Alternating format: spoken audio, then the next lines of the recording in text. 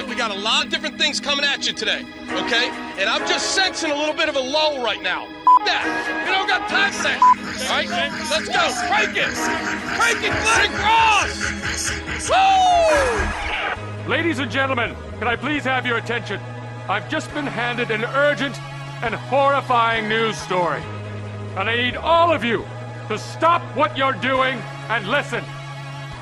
You're listening to Rock Chalk Sports Talk with Derek Johnson and Nick Springer on FM 1017 and 1320 KLWN. Depend on it. Hey, what's happening? Welcome into another edition of Rock Chalk Sports Talk. Nick, did we go back in time or what happened here? Because Zach Clemence is now once again a part of the KU roster. Wait, who? Zach Clemence. That, you remember the him? same one? Wait, you remember the same him? guy? Yeah. You remember that guy from a few months ago? Wait, used to be on KU. Wait, it's all coming flooding back. The guy. Oh my gosh! The guy who basically won KU the Oklahoma game against in freshman year. Well, no, and against Wisconsin. Yeah, ultimate heat checks against Wisconsin. Shot the game winner that was not made by him, but was tipped back in by somebody else. Listen, I'm giving him credit for that.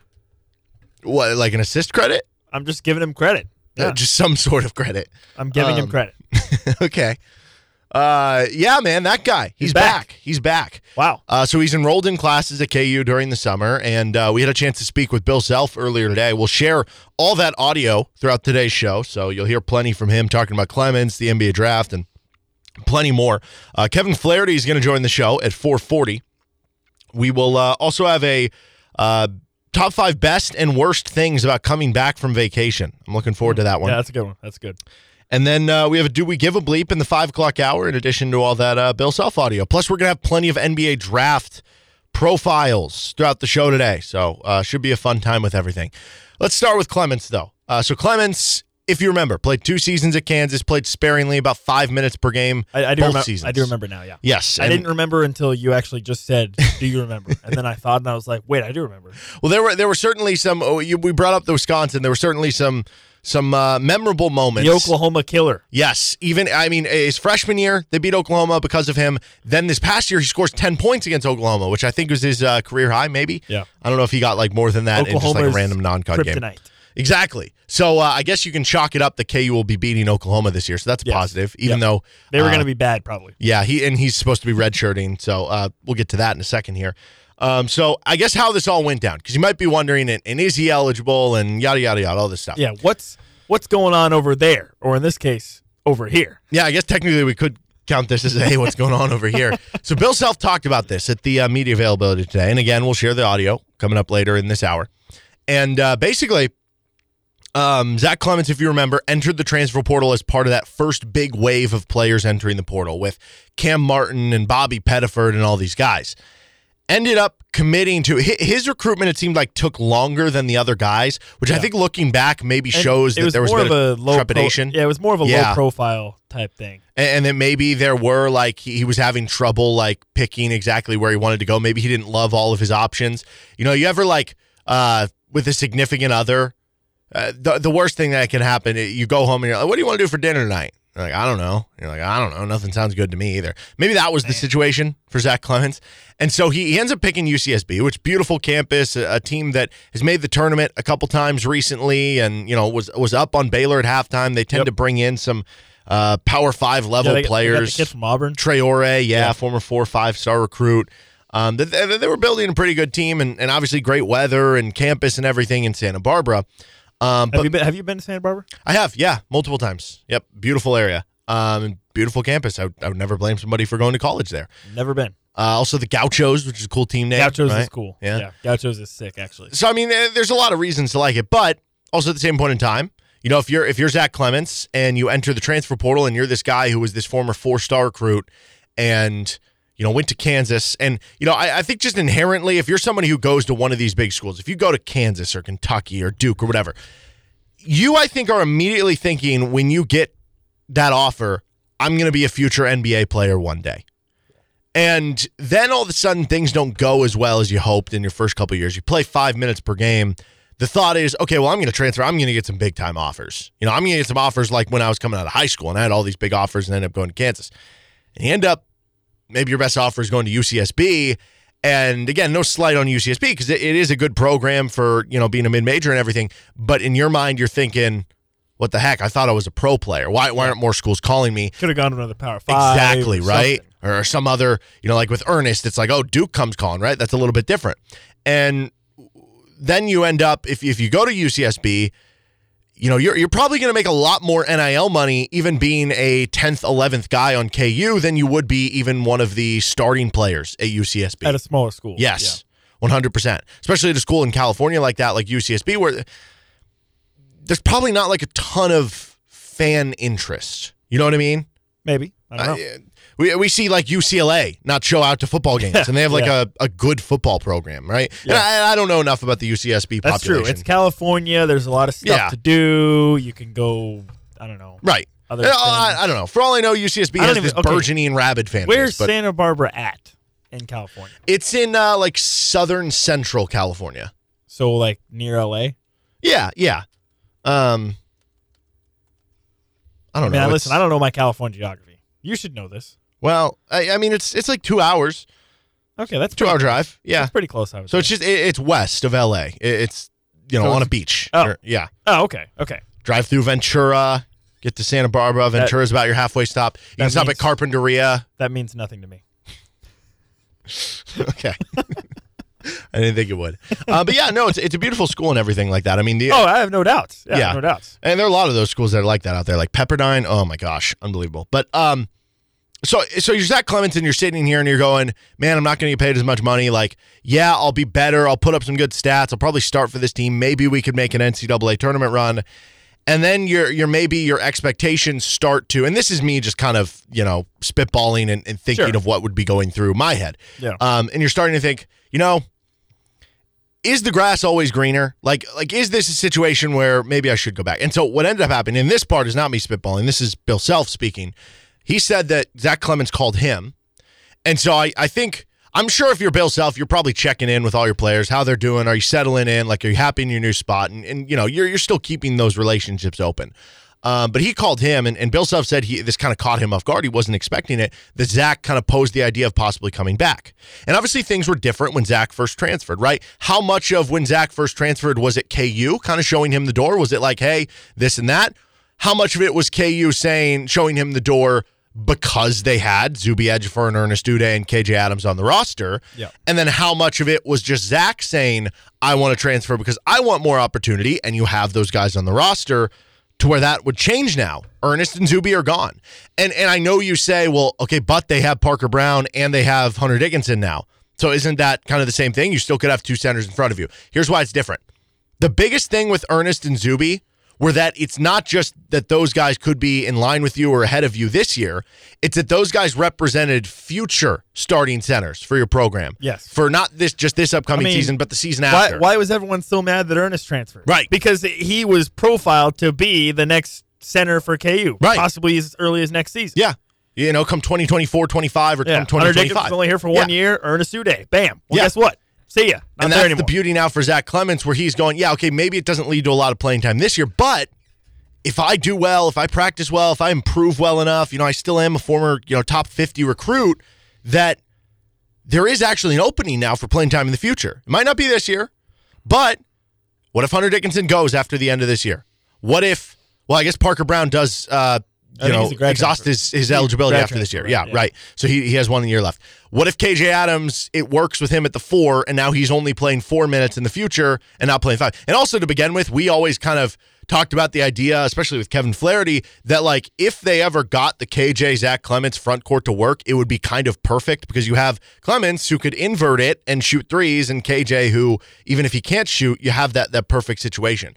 Yeah. So you see why that would make sense and why he'd be interested in that, and you probably get more NIL money, as I mentioned. And then what becomes the interesting part in this is that Bill Self mentioned he's going to redshirt. And you might think off the top of your head, well, he just transferred to UCSB. He's transferring back to KU. He used this free transfer to go to UCSB. Of course, he has to redshirt. Not necessarily. Not necessarily. He is actually immediately eligible, technically. He never enrolled in classes. We were looking the other day. Yeah, we were trying to sort it Yeah. out, like what the rules were because of the West Virginia stuff, and it's like, okay, well, at what point? Because like, Are you we had this discussion, considered there? When you come out of high school, you sign a letter of intent, or you sign, a piece of paper that says this is what I'm doing.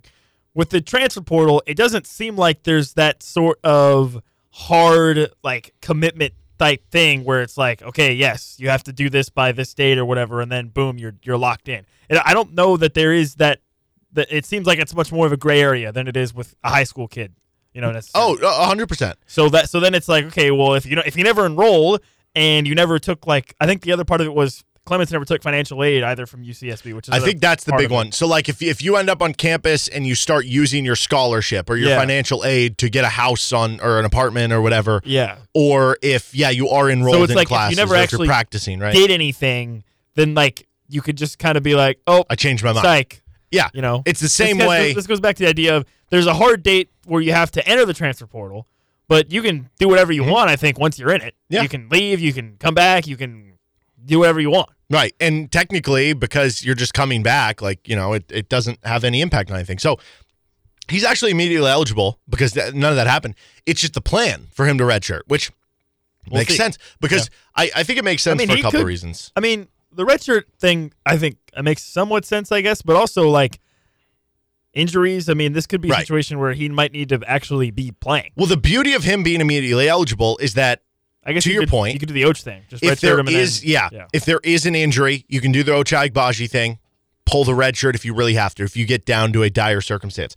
But also, like, they can say the plan is for him to redshirt now, and I'm not saying it's that June 20th. Right. 4 months. Like, that can be the plan now, and that would not be them lying or anything. I'm just saying that things can change in that, like, what happens if all of a sudden, the plan now is the redshirt, but Zach Clemence comes in, he has a renewed spirit, he gets stronger than he's ever been, he breaks out as a third-year player, as a former top 50 recruit, which that does tend to happen for players, and all of a sudden you're, like, watching practice as you lead up to the season, you're like, I don't know, man, Zach Clemence, he's kind of better than Parker Brown right now. And it's like, oh my gosh, he's made a big jump. Like, he's maybe even better than the KJ minutes at the 5, or maybe it gives us more flexibility. And all of a sudden you're like, well, I know we were planning on redshirting him, but he's pretty good. He's pretty good now. Like, we have to play him. There's nothing stopping you from being like, oh, cool, well, we'll just play him then, and we have an extra body, right? I also think this situation raises an interesting point in regards to the transfer portal in totality,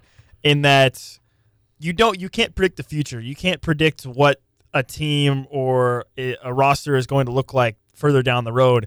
And this is a perfect example of that, of Zach Clemence, who either KU was like, hey, listen, you're probably not going to get a chance to play because we've already got a couple guys already lined up. Like, maybe you should look at your options elsewhere. And Zach Clemence was like, okay, yeah, I do want to go play somewhere else. And then 2 months later, the two guys that KU thought they were going to get leave, and Zach Clemence is having second thoughts and is like, wait a second. Now there's an opportunity maybe for me to return and do that, right? So it just makes me wonder if there are guys that transfer early or commit to another school early, if maybe they do have those thoughts later on the road. Like, let's say, you transfer out of a school like basically Zach Clemence did because there's two guys in front of you, and then those two guys end up leaving, or, maybe they go pro or something like that. Mm-hmm. And now all of a sudden you're like, well, crap, now I'm at this other school that I would have preferred to just stay where I was at if I had known that was going to happen. Yeah. So it raises an interesting point about the general tumultuousness of what the new offseason is now with the transfer portal, in the sense of the grass may not be always greener on the other side, like you said, where you might leave early thinking, oh, yeah, I'm not having any opportunities, and then the dominoes fall another way, and suddenly it might have made more sense for you to stick around. So it's so tough because, like I said, you can't really predict that type of stuff. But I just wonder if there are more players in college basketball like a Zach Clemence who transfer out of somewhere for one reason or another, and then things fall to where maybe if they could return, maybe they might have. Probably. I don't know. That's part of, unfortunately, like, something has to happen first. Exactly. It's a very, very tough situation. Well, and I feel bad for players because like Zach Clemence back at the end of the season, back in April, was probably thinking, yeah, I do need to probably move on where I can go somewhere and have a chance to play. But I think this now also changes. Goes back to the conversations you were having, or he was having with the staff. Like at the time, the staff, I think, felt confident that Zuby and Ernest were going to be back. Oh, yeah. And at that point, I don't know that Hunter Dickinson was even in the portal to begin with. Yeah, exactly. So it's not like there's any sort of like nefarious. So the staff was probably like, we have those guys back, right? Exactly. They're being honest. It's not like there's any sort of shady things going on. It's just timing. Yeah. It's just some things happen that maybe you didn't expect to happen, whether you're a player, whether you're a staff, whatever. But I just wonder if that doesn't leave this feeling of if there are players that are at new schools that maybe second guess that a little bit. Probably, but I think, and I'm not saying that's all players, or it may be just a small fraction of them. But I mean, I would assume there's probably some out there. Yeah, this does work out well, though, for KU with him being able to redshirt, because you do kind of get humbled going through that transfer portal process where you're content with that. As we mentioned, things could change in that regard, but that allows you to, if he is willing to do the redshirt thing, which, again, Self said was the plan, to not upset Parker Brown, who decided to come here on his final year of college, right? You don't have to worry about that. You don't have to worry about it upsetting.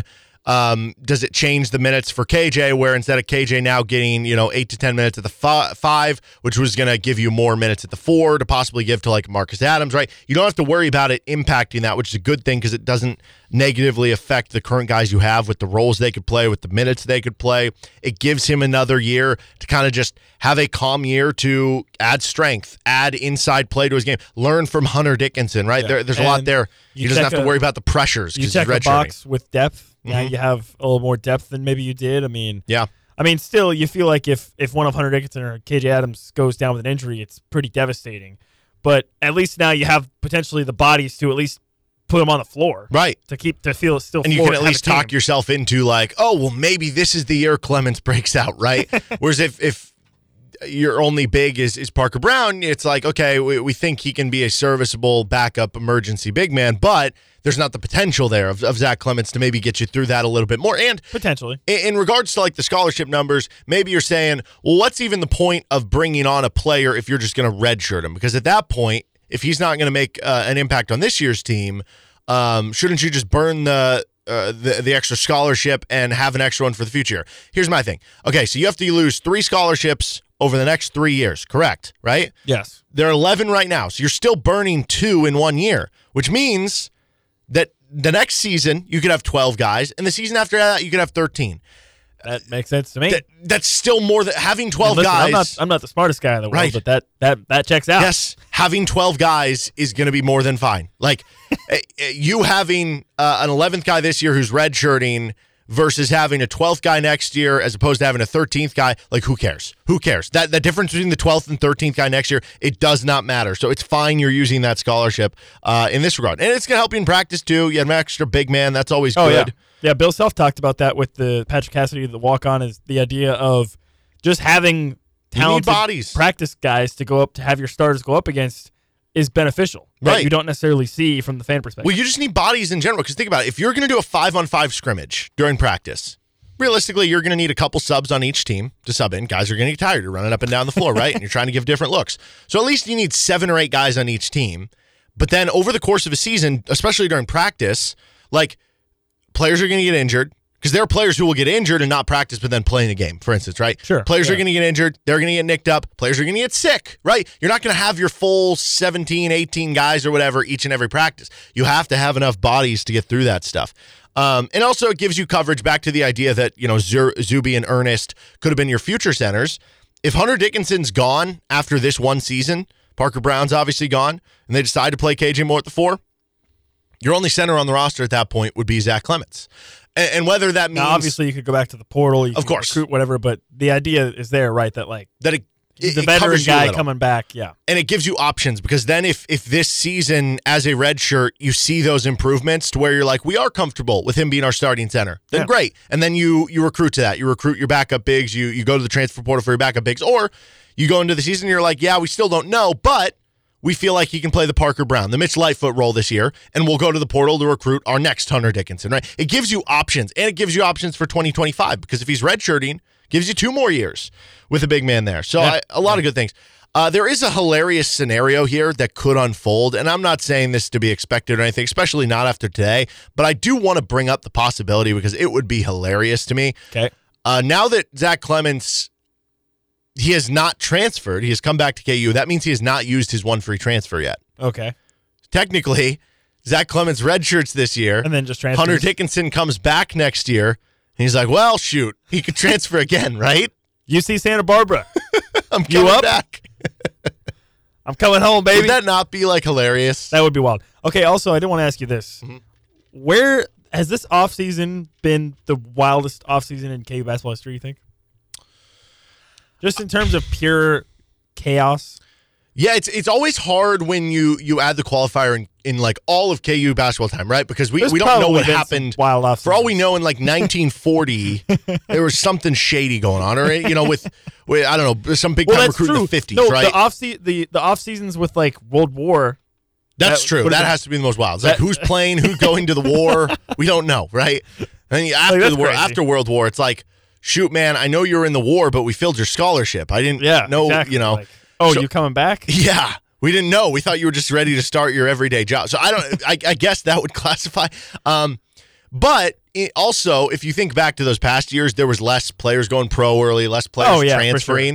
Sure. So no, probably is. Yeah, I think if you wanted to be more realistic about it, you could say like, is this the Certainly wildest of the modern season? era? Yeah, exactly. Yeah. Of like the last 10 years, where you've really fully gotten to like the whole transfer portal thing. With guys, declaring whatever. And you've had so many leave. You've had so many come in. You've had freshmen who were committed, decommit. You've had late freshmen join the team. You've had transfers come on who are D1 scholarship players at other programs to walk on. You've had a bunch of walk-ons come in. You've had now a kid who entered the portal and now is coming back. Like, yeah, it checks every box for like every possible scenario. Yes, of like just pure insane chaos. Yeah. Player coming back from the NBA draft. Yep. Kevin McCullough, right? Yep.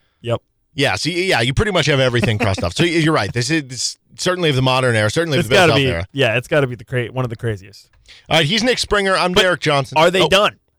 Okay. I declared they were done. Yeah, that's literally true. yesterday. Now wait, does this count? Because technically, when you said they were done yesterday, Zach Clemence technically, if he never enrolled at UCSB, was then, in theory, you could stretch yourself to say he was always a part of KU. So theoretically, they could have been done then and still would be done now? I think I'm trying to stretch this out for you. If you come back from the transfer, if you're in the transfer portal, you're not on the team anymore. But it's weird because I don't think. You also don't really count this as an addition. Why wouldn't you? Because he was on the roster last year, right? No, it's addition by subtraction. Or no, that's not right. It's subtraction then addition. So your net is 0. So it's not an addition or subtraction. Does that make sense? Not really. I don't even think that makes sense. Because again, like sometimes it's not a new player. Like it's not an income. That's a good question. Is Zach Clemence eligible for Big 12 Newcomer of the Year? Yes. Yes. Wait. No. No, because no. Yeah, he's not eligible. Okay. That's not an addition. That's my final answer. Which means it's not an addition. So technically, but he wasn't eligible last year either. I know. I don't know. This is very confusing. But yeah, Zach Clemence is back, and that gives KU 11. We'll talk more tomorrow on because there were some comments from Bill Self, and we'll play that audio for you coming up later in the show here about KU's roster sitting at 11 and that sort of stuff. All right, this is Rock Chalk Sports Talk with Nick Springer. I'm Derek Johnson. You're listening on FM 1017 and 1320 KLWN. Depend on it. 4 o'clock hour. This is Rock Chalk Sports Talk on KLWN. With Nick Springer, I am Derek Johnson. We're going to get to our top 5 best and worst things about coming back from vacation here in just a moment. Kevin Flaherty is going to join us later this hour, and we got more Bill Self audio too. But before we get into any of that, the NBA draft is happening. Oh. And we've had all of these NBA draft player profiles. We shared the one earlier in the show about Manny, I think it was Manny Smith. And some of these guys that maybe you haven't heard of, unlike the KU players or some of the top guys in the draft. Bob Maloney is a very interesting draft prospect. We also have a draft prospect of Sinclair Touche. Nick, which one would you like to play here? Sinclair Touche. Okay, Sinclair Touche, which is just a great name to begin with. I don't know if he's French or what, but yeah, let's hear from our guy Joel Becker on this NBA draft prospect. Sinclair Touche. No player is better at answering an opponent's run or momentum than Sinclair Touche, a 6'2" guard from Lyon, France. As part of the French youth national team, Touche literally never made a single shot when his team was in the lead or tied up. However, he literally never missed a shot when his team was losing and had just given up a basket. He's the perfect run ender, as his coach would bring him in when giving up an 8-0 run or would use him to trade 3s for 2s anytime the opposition made a shot in the lead. He's the perfect late-game role player to inch a team closer, but don't count on him to start or be consistent. Expect Touche to be undrafted, but immediately find a role in the NBA.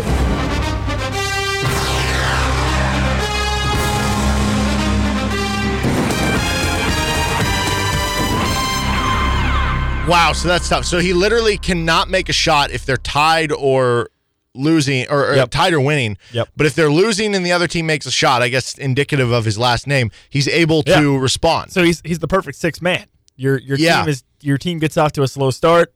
Touche. Get in there. Do you think Bang. that's tough to explain to him, though, to be like, hey, man, like, if we're winning, I can't put you in the game? Surely Does he must know, be right? aware of it. He has right? to, I mean, if he right? never hits a shot when his team's in the lead, then, like, he must know. Yeah. But, right? I mean, what is that player worth? Does somebody tell him? I know the profile says probably undrafted, but, like, I would use I'd feel take like that guy maybe in the end of the first round. I feel like he's pretty valuable. Yeah, because if you're down you can't 9, miss, right, then that's very he valuable. brings you back in every game. Yes. If you're down 9 with 3 minutes left, You bring him in. he shoots 5 threes or however many threes it takes to get you within a point. Yep. Then you Then pull you him take him out, out. bring your guys back in. There you get go. back down 4 again, you bring him back in, right? It's a perfect situation. You would never get blown out. You would never get blown out. I actually think he has some high value. Yes. I think it's a lottery pick the more I think about it. Yes. So I think Sleeping on NBA is yeah. That's for sure. Okay, we'll have another draft profile later on in the show, but right now let's get to our top 5 best, our top 5 worst things about coming back from a vacation. And Nick was just back from a vacation, so you'll probably have some good thoughts on some of these. That's for sure. Okay. Do you want to start with best or worst? I feel like we start with worst. Yeah, right? let's start with worst. Okay. Bad one. What do you got? So, honorable mention list, I have the house being too warm or too cold. I don't know if Like you when do you this. get back? Yeah, but like when I leave for a summer vacation, I turn my air up, to maybe mid to high 70s because I'm not going to be there. Time out. Yeah. We need to have a discussion. Okay. If your house is set at 72 and you're going to change the temperature of the house for vacation from 72 to 75, Yeah. are you turning your AC up or down? I guess technically you're turning it down. I'm turning Correct. the temperature up, but I'm Yes. turning the AC down. Yeah. Correct. Yeah. Yes. Okay, we're in agreement there? Yeah. Okay. I think so. There are other people that think it's the other way around. No, I see why that makes sense. Because the air conditioning is getting less powerful, so you're turning it down, right? Yes. But the temperature is going up. So yeah, it just depends how you view it. But then it's the opposite. Like in the winter, if you leave your house, you can't let it go too cold because you don't want any pipes to burst or anything. But maybe when you're not there, instead of you're just trying to save money while while you're not there, you don't want to. There's no reason to keep it nice. But then exactly when you get back, especially it sucks if it's like nighttime and it's like, oh no, it's like 77 degrees in the house, like it's hot in here, I want to go to sleep, all that stuff. That kind of stinks. Okay, but into the top 5 here. Okay. Number 5 on the worst. Saying goodbye to friends. Sometimes you go on this is exclusive to vacations or I guess family. You go on vacations with family or friends and you got to say bye to them. Yeah. No, this is exactly what I fun. did this past weekend. I saw some friends and had to say bye. Yeah. Always makes it sad. Are you Bittersweet okay? ending. But I'm bad at saying goodbye. So like I'll just be like, all right, bye, and then I'll just because I make it awkward. So Are I just you a wanna big get out of there. Irish goodbye person? Not really. No. You're just an awkward I'm goodbye just an person. awkward goodbye person. I don't know how to say goodbye. Which that's a classic Midwest person trait. I don't know if you have that or not, but I mean the classic Midwest person trait is you say goodbye to the other person like 20 times, right? But then you keep going. Yeah, you So say it's bye. like so there's like phases. You you're at their house or whatever. You guys are hanging out. Everybody stands up. All right, see you later. Then you talk for like 10 more minutes. Then you eventually get to the door. All right, yeah, see ya. Then you talk for another 10, 15 more minutes. Then you eventually get out, like outside the door into like the driveway to your car, talk again for another 5, 10, then you finally leave. Yeah. The usual, I guess, go-to is like, well, and then that's when you're like, all right, we got to go. Yeah, yes. Right. In that time. Yeah, that's definitely a Midwest thing. Okay, number 4 of the worst things is lots of laundry. Yeah, I had that on my list too. Because you're not doing laundry when you're there. Here's what I had on my list. I had getting home on Sunday afternoon and realizing you still have to do all your weekend chores. Yes. So like grocery shopping, laundry, if you need to like mow the lawn. If you got dishes to do. Yeah, exactly. So I had that on my list, which is getting back home Sunday afternoon. You get up off your flight or you were driving or whatever. You're tired. You get home. You open your fridge. Empty. You look at your dishwasher. You look at your sink. Full of dishes. You got a bunch of dirty clothes from your vacation. So you got to do all this crap still on Sunday. Yep. And you're like, oh, now I have to work tomorrow too. So anyway. Exactly. And that brings us to number 3, going back to work. Now, this isn't always the case. Like, I enjoy my job, and there are times when I actually go on vacation, I get back, and I'm like, oh, man, I didn't get a chance to talk about this, or this thing just happened, and I'm excited to go back and talk about it. And, that's fair. Again, I do like my job, so it's not like I dread it. That's why it's not number 2 or number 1. But in general, if you gave me the option of being on vacation or going to work, like, obviously I'm taking being on vacation. Yeah, I put, like, thinking about all the things you have to do on Monday. That's so like when that's you good. get back, like the Sunday scaries definitely apply here. Going in and like, oh, dude, I'm gonna have, because like, listen, if you're like me when you're on vacation, phone off, email off, I'm not looking at anything. I never understand the people who like go on vacation and they're just like tweeting all the time. I'm like, dude, just enjoy your vacation, especially if it's like I understand if it's like a family reunion somewhere and you're just trying to step away from, I don't know, some family drama. But like, if you're going to like a beach, you should not be getting on like social media. If you want to go on social media, check Twitter or whatever and see what the latest things happening, you're just relaxing. But like the people who are like tweeting like about everything that's going on their vacation, I'm like, just enjoy your vacation. Maybe that's just me. No, I get that, yeah. But anyways, like, email off. Mm-hmm. So I get back Sunday evening and then I'm thinking about, oh, dude, I'm gonna have to go in on Monday morning, check all the stupid emails from over the weekend, whatever. Like that's bad. Okay, number 2 on the worst, just the travel in general. There's something fun about when you're traveling out to a place. You have all the hope in the world. Yeah. Everything's in front of you. Even if you have to deal with some airport delays or a long drive in front of you or all the travel time or in I don't know, conveniences that you have to go through travel. You're like, okay, well, the goal here is to go. I'm about to go do something fun. Yeah. That is not the case when you're coming back from the vacation. And there's nothing worse, too, than when you have those travel inconveniences, like a delayed flight or something goes on in your travel. Yeah, I mean, listen, I personally, if I'm going to get delayed or whatever, I want that to happen at the start of the trip, not the end. Yeah. I would rather be delayed at the home. Beginning and be, like, annoyed because then once I get there and I start the trip, I'm going to forget about it. Yeah. But if I'm delayed on the way back, it's like, oh, dude, this stinks. If you've ever like lost your bag, I mean that sucks either way, whether you're going there or coming back. But when you're coming back and you're like, okay, I'm ready to just go home, but you can't because you have to wait because the bag, you have to wait for it to come, then it doesn't come, then you have to wait in line, then you have to talk to the people. It's just a mess. Yeah, the travel on your way back home when you're just antsy to get home, that's never fun. And then you just get grumpy and every little thing bothers you. Number 1 worst though thing about coming back from vacation is just in general vacations are fun. Yeah. Because, I mean, you're having fun by not being on vacation. That's not fun. So here's what I put for my number 1. Mm-hmm. And it's kind of a tandem. It's kind of 2 parts. Number 1 for me is no money after you spend all your money on vacation. That's number 1. And then number 2 is the realization when you get back from your vacation that you're not going to be able to take another vacation for a long time. Because you've either spent too much money or, you don't have enough time off to take whatever. So just like that very sad, depressing feeling of like, I just got back and now I know that I'm not going to be able to do another vacation like this for like some time. Mm-hmm. So those are kind of tandem, I think. I think no money plus the realization of not going to be able to take another vacation soon. That's the worst for me. Yeah, that's a good one for sure. It is nice when you have like another vacation in like a month and you're like, oh, cool. Like I'll be back on it. Okay, on to the best though. Top 5 best things about coming back from a vacation. Okay. Number 5, getting back into a routine. when you first come back, you're almost dreading getting back into that routine. Yeah. But you know that once I do get back into the routine, I'll stop dreading the stuff that I am dreading. Like you talked about with the Sunday scaries.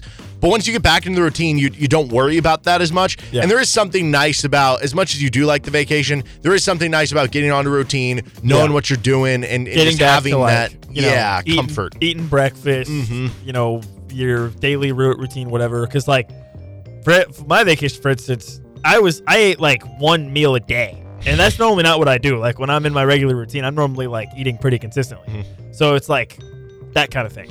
So, yeah, I like that. Okay, number 4, eating and drinking healthier.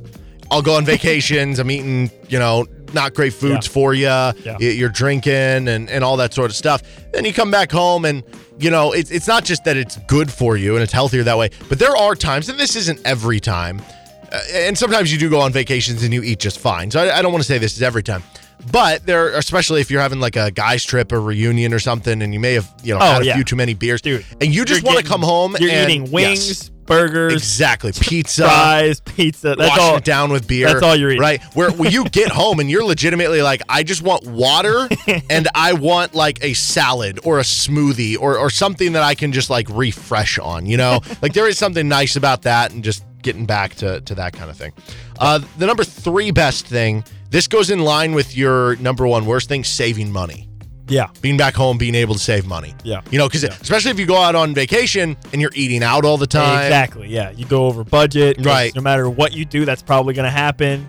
Going to entertainment things, whether it's, I don't know, going to an amusement park or going to a show or going to a concert, whatever, right? Yep. You're going to a sporting event. Like, you're spending money. So you get back home, you're saving more money. How about this one for best about vacation? Not having to worry about any disasters that happened at work while you were gone. Oh, that is a good one. That's a good one. So, like, if anything bad happens, it's like, nope. But see, it depends. If it's something that is so bad. Yes, it could be bad if it bleeds over into you coming back. Correct. But if it's like, and now you're having to deal with the brunt of it at the end. But if it's like something like that minimal enough. Yeah, exactly. Yeah. To where like, oh, Larry's got that. Right. Or whoever's back at this, holding it down. Yeah. Yeah, and nothing's worse than being on vacation and you do like get messages about like, hey, this is going on, like, and no, that's you're great just like, because then you can just ignore it. No, but also like, but I get it. It's a double-edged sword. Yeah, no, because I agree with that. I'm like the standpoint of like, hey, I'm on vacation, like I'm not getting paid, Yeah, I'm like, not. This ain't my problem. Reading I'm any sorry. work messages. Like, I wish you the best. I'm not doing jack. Exactly. Okay, number 2 best thing: sleeping in your own bed or just like being home. That might be number 1. Home is where the heart is. I have a number 2. Sleeping in your own bed. Maybe a little controversial. That might be number 1 for me. Like dude. I have a really comfortable bed, and I don't know if I've told you this on the show, but I have a queen size bed, and I by myself, so I have a lot of space. Okay, and I tend to just sprawl out.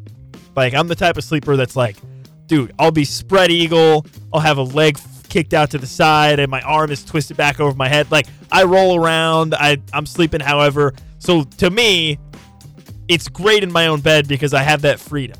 That's not always the case. If I'm going somewhere else, if I'm in a hotel with a smaller bed, or if I'm, staying with a friend and sleeping on like a couch or something, like you don't always have that luxury. You should get an Alaskan king if you really want to spread out.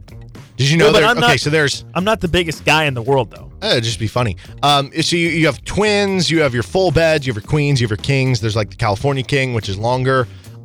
There's also a Wyoming king. What? Which is 7 feet by 7 feet. I had no idea there was this many beds. And then there's an Alaskan king, which, get this, it is 9 feet by 9 feet. Dude, I wouldn't even have any space in my bedroom for that. Like from Charlie and the Chocolate Factory, when all the family's like sitting in the bed. That's like the whole family. So inefficient. Excessive. It'd take up the whole room. Exactly. Yeah. That's so inefficient space-wise. You wouldn't have room for anything else. Okay, but anyway, that's ridiculous.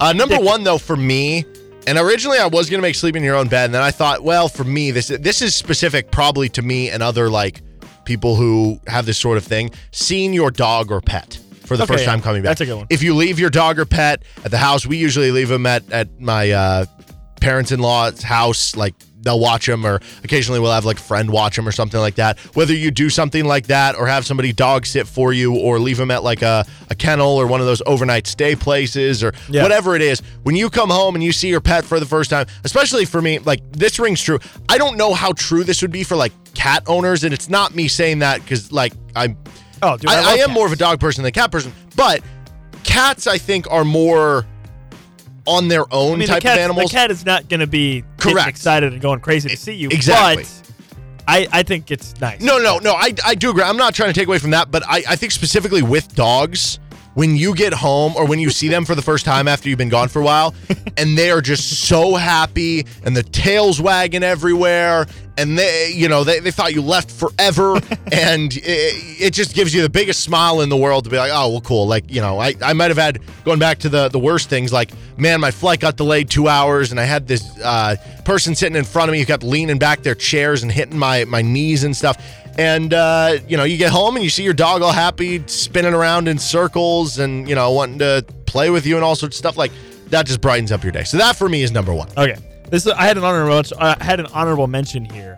A couple of them, actually. The first one was gloating to your coworkers about how awesome your vacation was. But see, to me, that's on there. That's almost rude. That's not rude. I guess I don't know. That's not that rude. It's a good one. And then this one's just wholesome, memories. The memories you create on vacation. That probably should have been in the top 5. That could have been in the top 5. Yeah. Probably, yeah. It's the end of the day. But I am in agreement with you on the top 2, or I would probably put the bed number 1 for me personally. I don't currently have a pet. I've thought about getting one. Haven't done it yet. But, sure. I mean, again, it's dependent on the pet. If you have a goldfish at home, like. I would probably get a cat, though. Yeah. If I were to get a pet. That's fair. So. All right, that is top 5 best and worst things about coming back from vacation.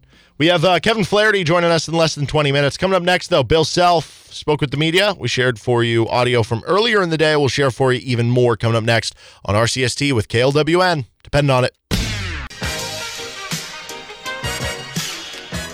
Welcome back into Rock Chalk Sports Talk on KLWN. With Nick Springer, I'm Derek Johnson, and we're joined now by one Kevin Flaherty of 24/7 Sports. I guess we should probably start with the big news of the day, and that involves Zach Clemence, who I just tweeted something out, but fun with synergy numbers. This is perfect example of why you need to not pay attention to things with too small of a sample size. Kevin, did you know that Zach Clemence is in the 99th percentile on defense last season? That's because he happens to be the best defender in the country, Derek. That is true. I don't see any way that you can dispute that. Well, I know Bill Self has mentioned his list of Cole Aldridge, Jeff Withey, Marcus Garrett, Kevin McCullough, and Zach Clemence. Like those guys are always mentioned in the same sentence. Yeah. Yeah. I mean, all very similar level defenders. I don't think there's any doubt that based on what Clemence has put on the court with those stats, that he should be included in that group. Okay, but in all honesty, with Zach Clemence, KU is at a point where you add some extra depth, you add some extra player who still, I think, the long-term potential, the possibility, and who knows if he gets there, of what Zach Clemence could become is still at least a little bit interesting. Why does this move make sense to you from, I guess, both parties? Yeah, I think it does make sense for both. For Kansas, you basically get cover in case something happens, right? God forbid something that happens to Hunter Dickinson or even, to Barker Brown. You have a little more cover there at the center position just in case. Like you were saying, there are some skills and some things that you can develop with Zach Clemence as he continues to get stronger in the weight room. He's a guy that is shown to have some shooting touch, whether that's around the rim, whether that's, in high school, he was over a 40% three-point shooter. I know he hasn't shot that at the college level just yet, but there are some things to like there in terms of trying to develop it and bring more of that out. I think he needs to get stronger. I think even beyond that, maybe you need to hone in on some intensity and some things defensively.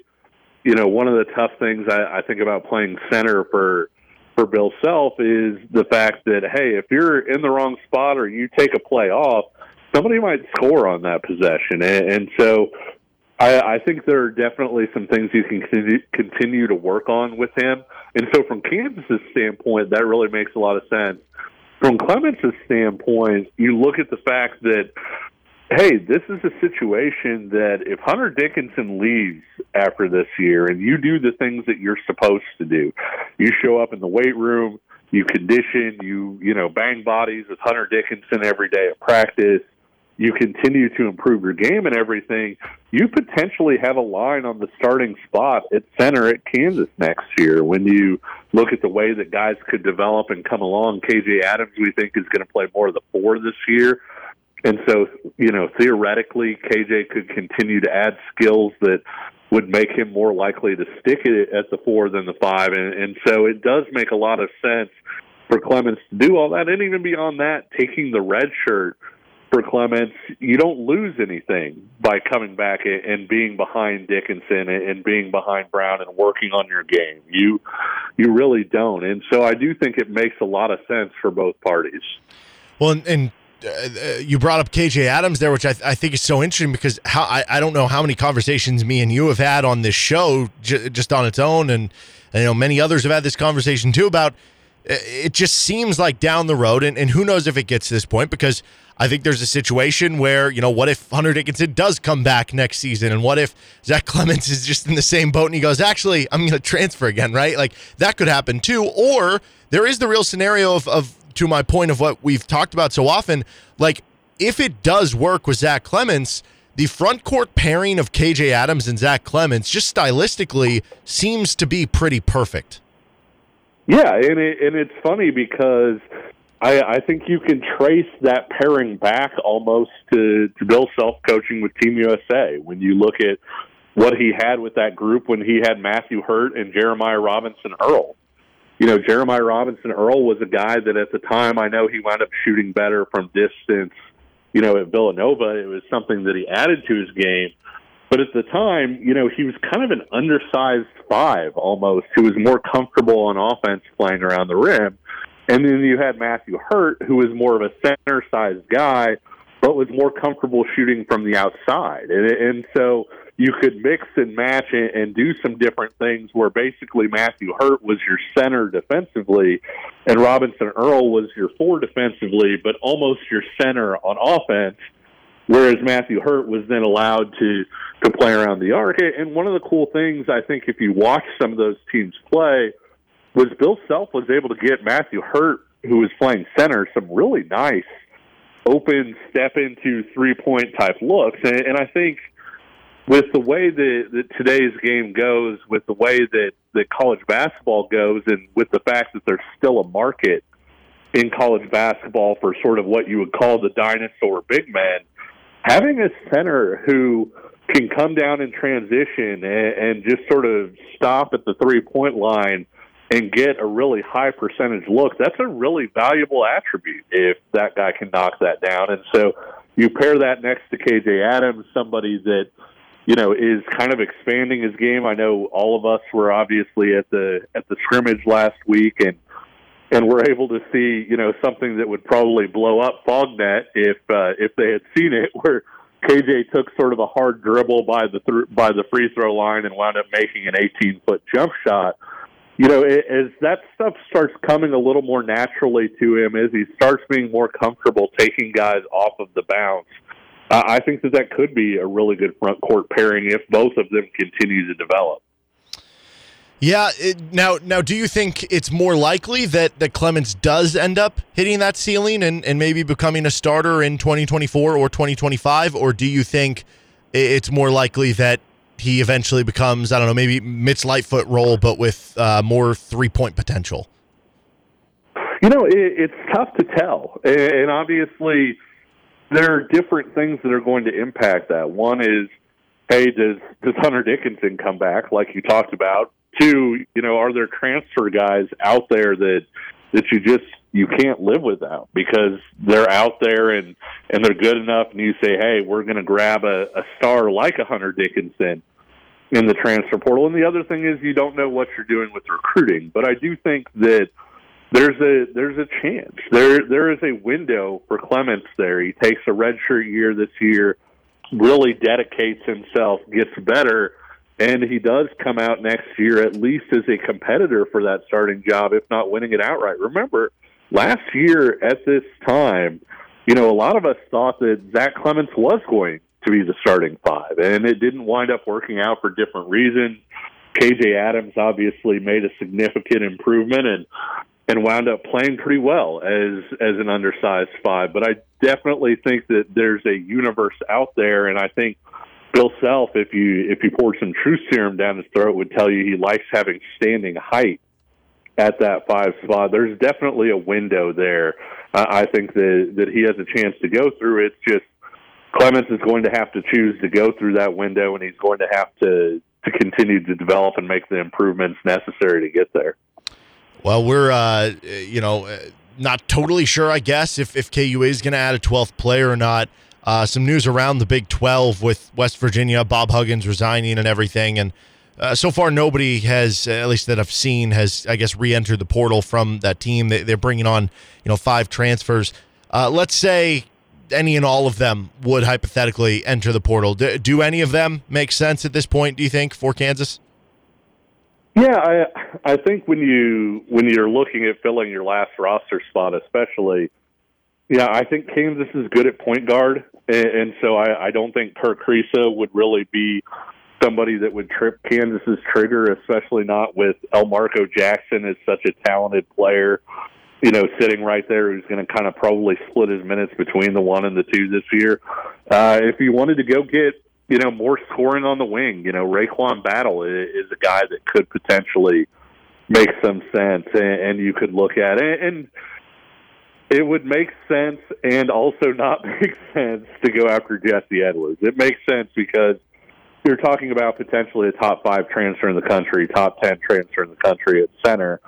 Obviously, you already have Hunter Dickinson, and Jesse Edwards is probably not going to come knowing that you have Hunter Dickinson. But if you were somehow able to convince him that, hey, you can come and enjoy your 10 minutes a game or whatever, the talent level would make sense. The fact that Kansas could use another big guy or another guy through there would make sense. But at the same time, I think that it's hard seeing the fit from Jesse Edwards' point of view. Yeah, for sure. I guess just sticking with West Virginia, I don't know if there's been anything talking about possible rumored head coaches or anything, but does anybody make sense to you on what could be a very good job in the Big 12? Well, I'm a fan of this guy, but I would absolutely, if I were West Virginia, I would go and kick Steve Forbes' door down, put a paper bag over his head, and, pull it off when he was in Morgantown. I wouldn't even give him a choice, basically. When you look at West Virginia, it's a better job than a lot of people think for a lot of reasons. One, it's proven you can win there. But two, you look at the NIL, you look at how attractive they've been to transfers. And Steve Forbes, you work somewhat uphill when you're recruiting to Wake Forest. And yet you look at one of the things that he's been able to do is he's kind of been able to reboot some guys' careers. When you look at guys who have transferred in, a guy that we're very familiar with from the Big 12 is Alondes Williams from Oklahoma. He was a guy that I thought flashed some game over the course of his Oklahoma career, but couldn't really get on the court for consistent periods of time. And then he goes to Wake Forest and he's ACC Player of the Year. You look at Tyree Appleby is another guy that was a guy at Florida and was kind of just a guy. And then he goes to Wake Forest and he's a first-team all ACC guy. And so I think he does a really good job of getting players to kind of find their confidence levels and play for them. And I know we had a chance to see, Steve Forbes and everything, play against Kansas before he got to Wake Forest. But I think he's a really good coach. I think he fits sort of the transfer model. He would do really well with the NIL there and everything. And I just think he's a really good coach who makes a lot of sense for that area. And so Forbes is a guy that if I were a West Virginia booster, I would definitely be pointing to him. There are some other guys that might be kind of interesting that you might look into a little bit more. I think, Mike Morrell at UNC Asheville is kind of interesting, even though he's not at a major conference job. The fact that he was able to build a team that had so much fluidity offensively and so much talent offensively, I think they'd be really fun to watch. He was a guy that was an assistant at Texas under Shaka Smart, so he's familiar with the Big 12. And so I do think that there are other options out there, but I think Steve Forbes would be my first, second, third, fourth, and pretty much every call until I got arrested for harassment. Okay. Let's see. Ben McCollum, maybe? Does that name do anything? Yeah. The Northwest Missouri State? Do you think there's a real shot there?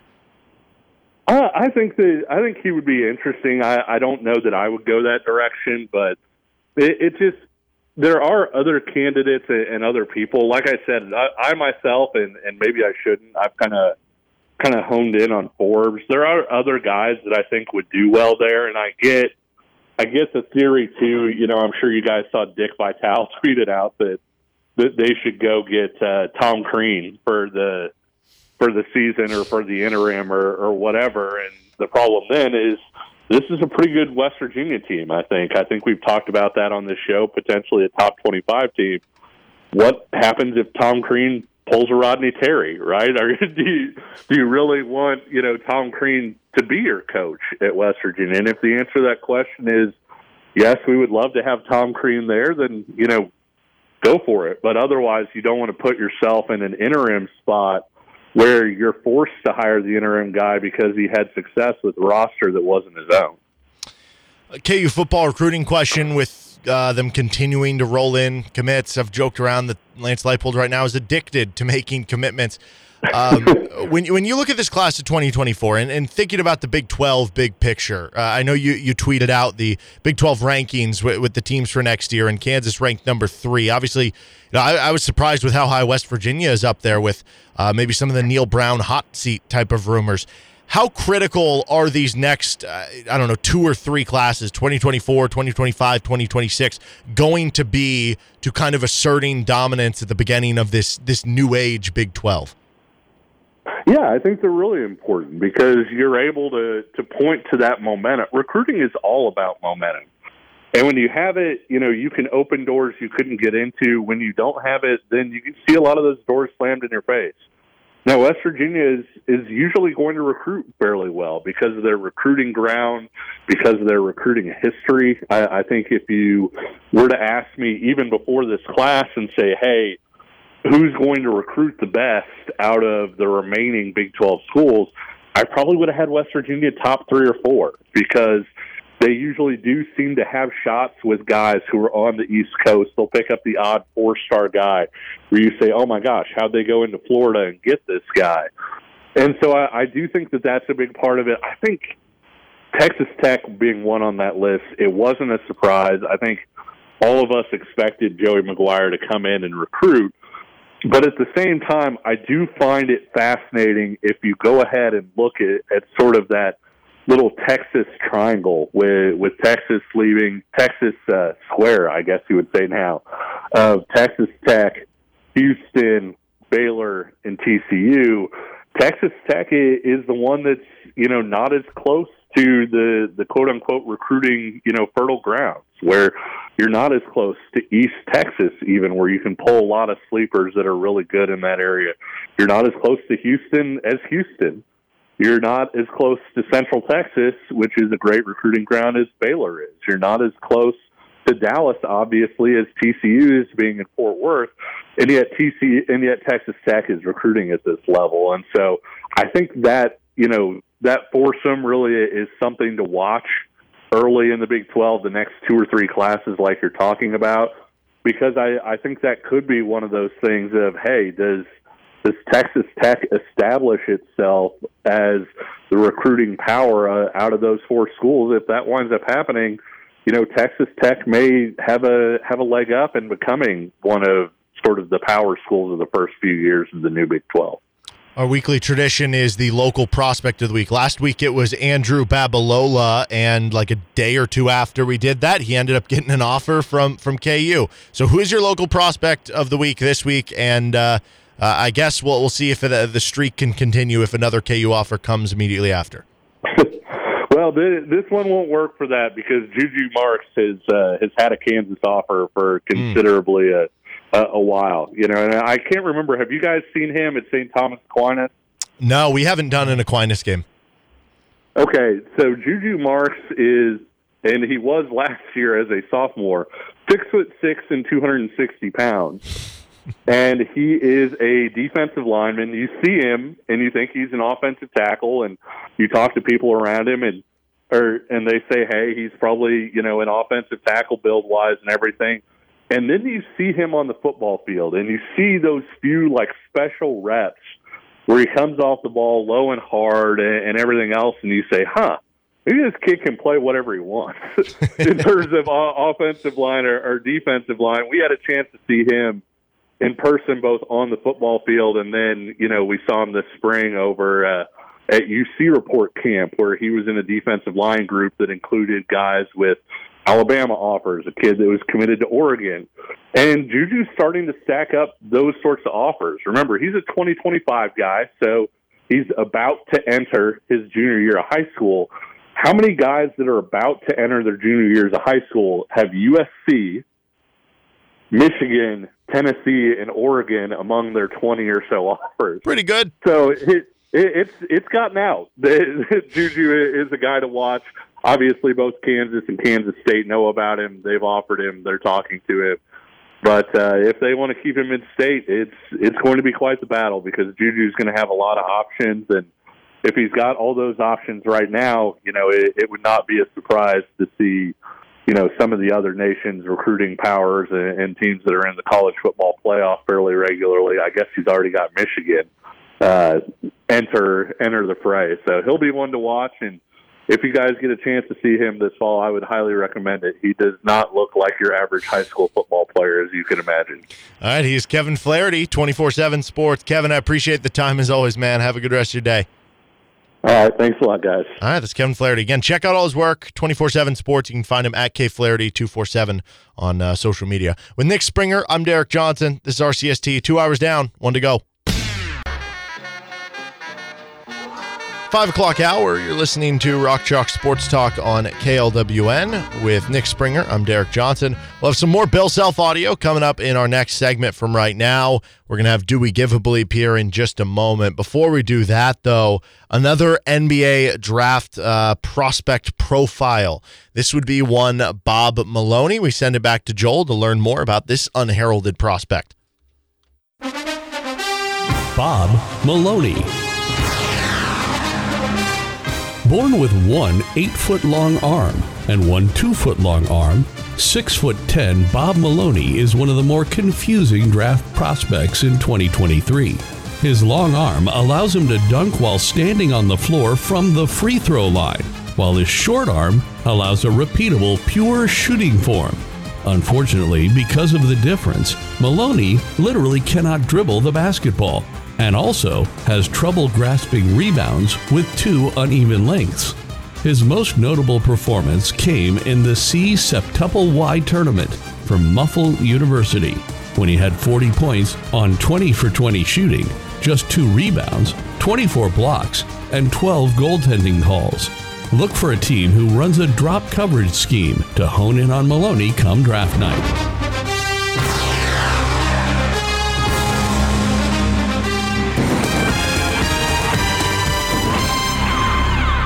Okay, that's an interesting one. Where would you draft So you're him? telling me that his arm is so long it has to bend at all times?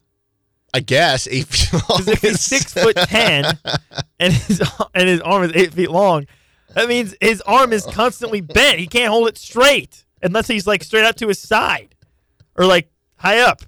And also, I have a question about the weight distribution situation here. Mm-hmm. How does he walk?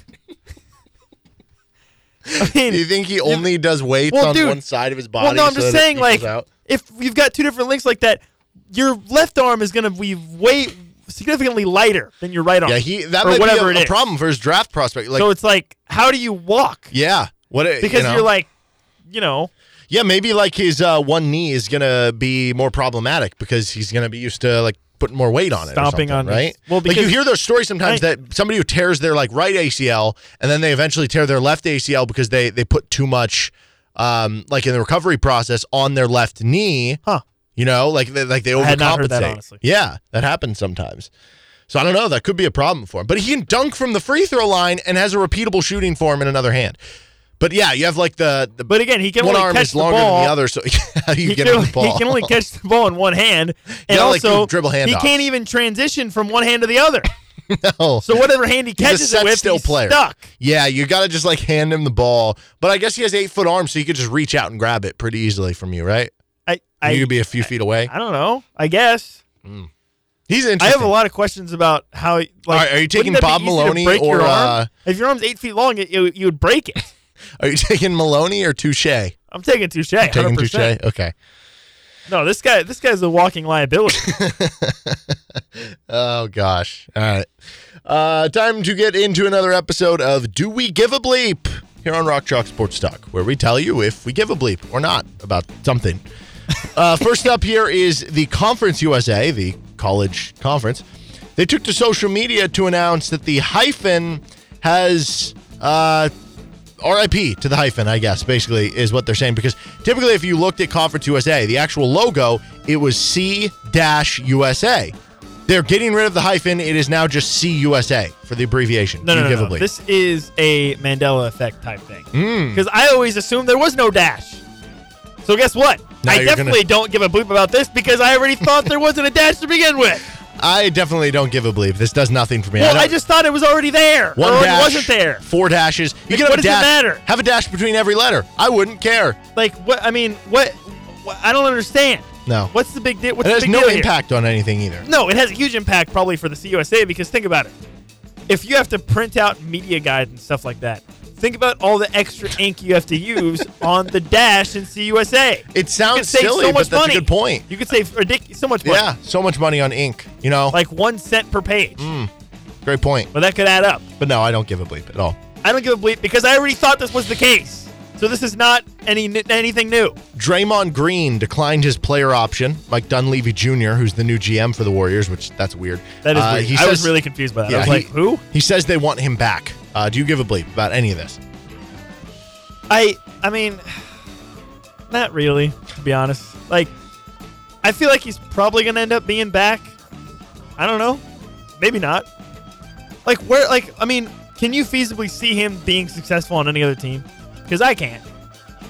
Well, I guess it depends. The thing is, like, he's a good winning player, but But why? He's a good winning player because he's with Steph Curry. Right, because he's not going to be someone who's going to, like, score a bunch of points for you. Like, he's a really good defender, and he does a lot of things well. Let's break this down. What does he really do well? Well, he's a great defender.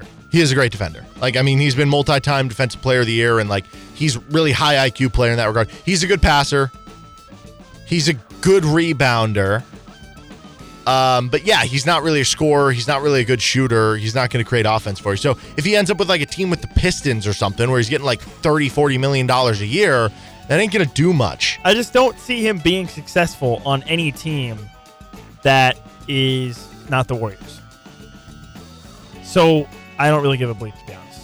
Because like if he goes somewhere else, Like, it's not going to have he's that just big of going an to fade impact. into obscurity probably. And if he plays for the Warriors again, then big whoop. Yeah. What's the big deal? Yeah, I don't give a ton of bleep. I feel like he's just going to end up back with the Warriors, though. That's what I and think. also, I don't know that, to your point, it's going to have, like, cascading effect on what happens in the NBA this year. But it is a pretty big free agent, that's for sure.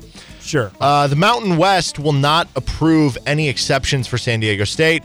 The letter was sent to San Diego State on Friday informing the school that at this time, the conference will not approve any exceptions the school had requested the previous week when it gave notice that it intends to resign from the conference. According to Pete Thamel of ESPN, San Diego State had requested a 1-month extension given unforeseen delays involving other collegiate athletic conferences beyond our control, plus a reduced exit fee or the ability to pay the exit fee in installments.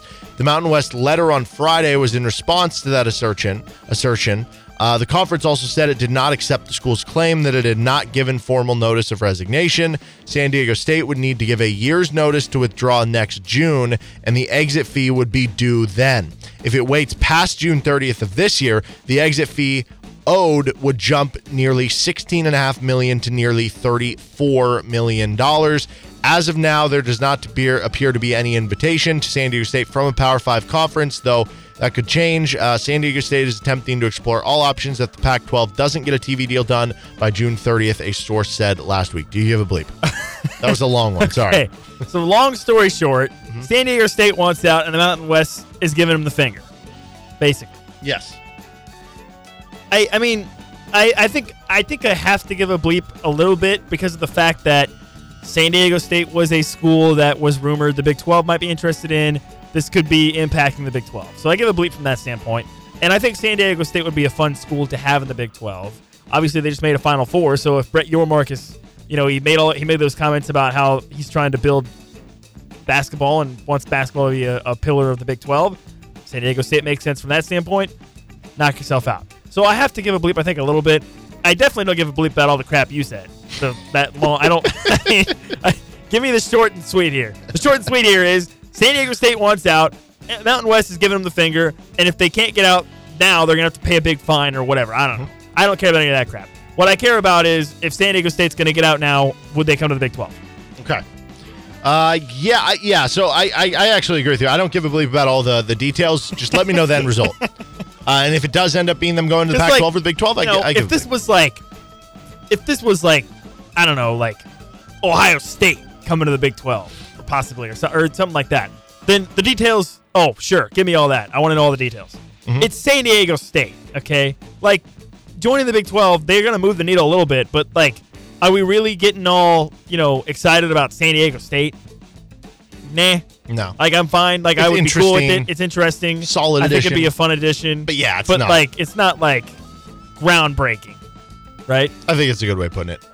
Luis Arias, the Miami Marlin, he went 5 for 5 last night. Do you give a bleep? Okay. So, I got to be honest with you. I don't give a bleep. Here's why I don't give a bleep. First of all, you left out the most important part of the story. The fact that he went 5 for 5 now puts him hitting over 400 for the year again. Yeah, he was 0 for, so this is kind of crazy. He was 0 for 50. He had an 0 for 15 stretch, and then he had a 5 for 5 game. Then he had a game in between, and then he had this 5 for 5 game. So it's his second one in the last 3 games. Wow. And he went from hitting like 380 to 400. So he's back to hitting 400. It's his third 5 for 5 game in the last month. So he's hitting 400 again, which the only guy that's hit 400 was, I'm blanking on his name. Somebody in like the 1940s. I almost said Ty Cobb. Ted Williams. Ted Williams. Mm-hmm. He hit 400 for the whole season. Mm-hmm. Here is why I don't give a bleep about this Luis Arias guy. It's June 20th. We got 2 months left in the season. Okay? So come talk to me. More than that. Because baseball takes 800 million years because it's stupid. Okay? So come talk to me in like late August. Mm-hmm. And if he's still hitting 400 or close to 400, I might give a bleep. It's June 20th. Dude's got to play 90 more games. No, I don't give a bleep right now. Okay. Sorry. Also, you play for the Marlins. Wow. Dude, have you seen the Marlins? I haven't. You know why? I don't give a bleep with the Marlins either. If I just asked MLB, if I just asked baseball, on do we give a bleep, what would you say? I give a bleep about basball. Okay. I'll watch baseball sometime. The Marlins have now, they're on a winning streak. I think they've won like 7 in a row or something like that. They're 42-31, Nick. Wow. Good job, Marlins. Meanwhile, the Royals just suck. And the Marlins. Yeah. Congrats to the Marlins on winning the midseason World Series. Good job. I do give a bleep. This is really cool. And he's a really fun player. He has as many doubles as he has strikeouts. This guy's unbelievable. That's cool, I guess. Inter Miami is targeting July 21st for Messi's debut. I give a bleep about this a little bit. I think it's cool. I mean, so by saying you give a bleep, that means to me you will watch it. Well, if it's like easily accessible and it's during when I don't have something else going on. If it's this, if it's this, if it's that, if it's that, if it's that, then maybe I'll watch it. Yeah, I mean, I don't know. Let's see. What day is July 21st? What day of the week is that? July 20th. I don't know. I'm trying to learn my calendar. Oh, that's a Friday night. By the way, that would be like an underrated superpower if you just happen to know any date ever, whether like what day of the week it was. You know, very underrated superpower. Well, there are people like that, I think. People that have like photographic memories. Yeah, if they saw the calendar. Or like, I could be like Sean McVay. Remember with the video of Sean McVay where it was like, on this play on 2nd and 6 with 13 minutes left in the first quarter, what happened? And he tells you. Yeah, but like if I was like January 28th, 2025, and you're like, oh, that's a Tuesday or whatever it is. I think there are people that actually have that ability. I'm serious. Incredible. But yeah, so I do not. Anyways, I give a little bit of a bleep. Like, I think it's cool. It's fun. Americans can pretend to care about soccer for like, a little bit, and that's cool. So I guess that includes me. Okay. I don't know. So I give a little bit of a bleep. I give a little bit of a bleep just because I think it's interesting to see what Messi does in the MLS, but I also do not give a bleep from the standpoint of like, there's a good chance I probably won't end up watching the game. Even if I'll see highlights. Even if I don't watch the game, I will definitely like pay attention, and I'll be like, yeah, that's a good point. Yeah. Last one, Dalvin Cook would like to team up with DeAndre Hopkins, your favorite. Speaking Monday on the Adam Schefter podcast, Cook said of Hopkins, if we end up on the same roster, that would be something epic for the NFL. Okay, 2 things. First of all, 1, no, it would not be epic. Who do you think you are? You both got released. He's making that statement as if like he's the greatest running back ever and Hopkins is the greatest wide receiver ever. Like, oh yeah, we're going to have Jerry Rice and Jim Brown team up. That's what he's saying. Is it not? That's ridiculous. Mm-hmm. You're an idiot. No, that's wrong, okay? Number 2, I don't give a bleep. No. Because first of all, they're not going to end up on the same team because they're both probably asking for ridiculous amounts of money that's not going to allow a team to sign both of them. I mean, have some self-awareness here, people. Come on. What are we doing? I mean, what are we doing here? They're not going to end up on the same team. It's not possible. So, no, I don't give a bleep. I don't care what Dalvin Cook says. DeAndre Hopkins, the longer he doesn't get signed, the more likely he might be a Chief, which is fine, I guess. But he's really annoying me also. Okay. He is Nick Springer. I'm Derek Johnson. Yeah, for what it's worth, I don't give a bleep about that either. All right, we got some more Bill Self audio. They're not going to end up on the same team. Yeah, I do give a bleep. It's not going to happen. I do give a bleep about what Bill Self said earlier today, and we'll share the rest of that for you on the other side. With Nick Springer, I'm Derek Johnson. This is RCST. You're listening on KLWN. Depend on it. Thanks for listening to the Best of RCST podcast. And a reminder, you can catch our show Monday through Friday from 3 to 6 live on KLWN in Lawrence, 101.7 FM, 1320 AM, or anywhere you're online at klwn.com or the KLWN app. Thanks for listening.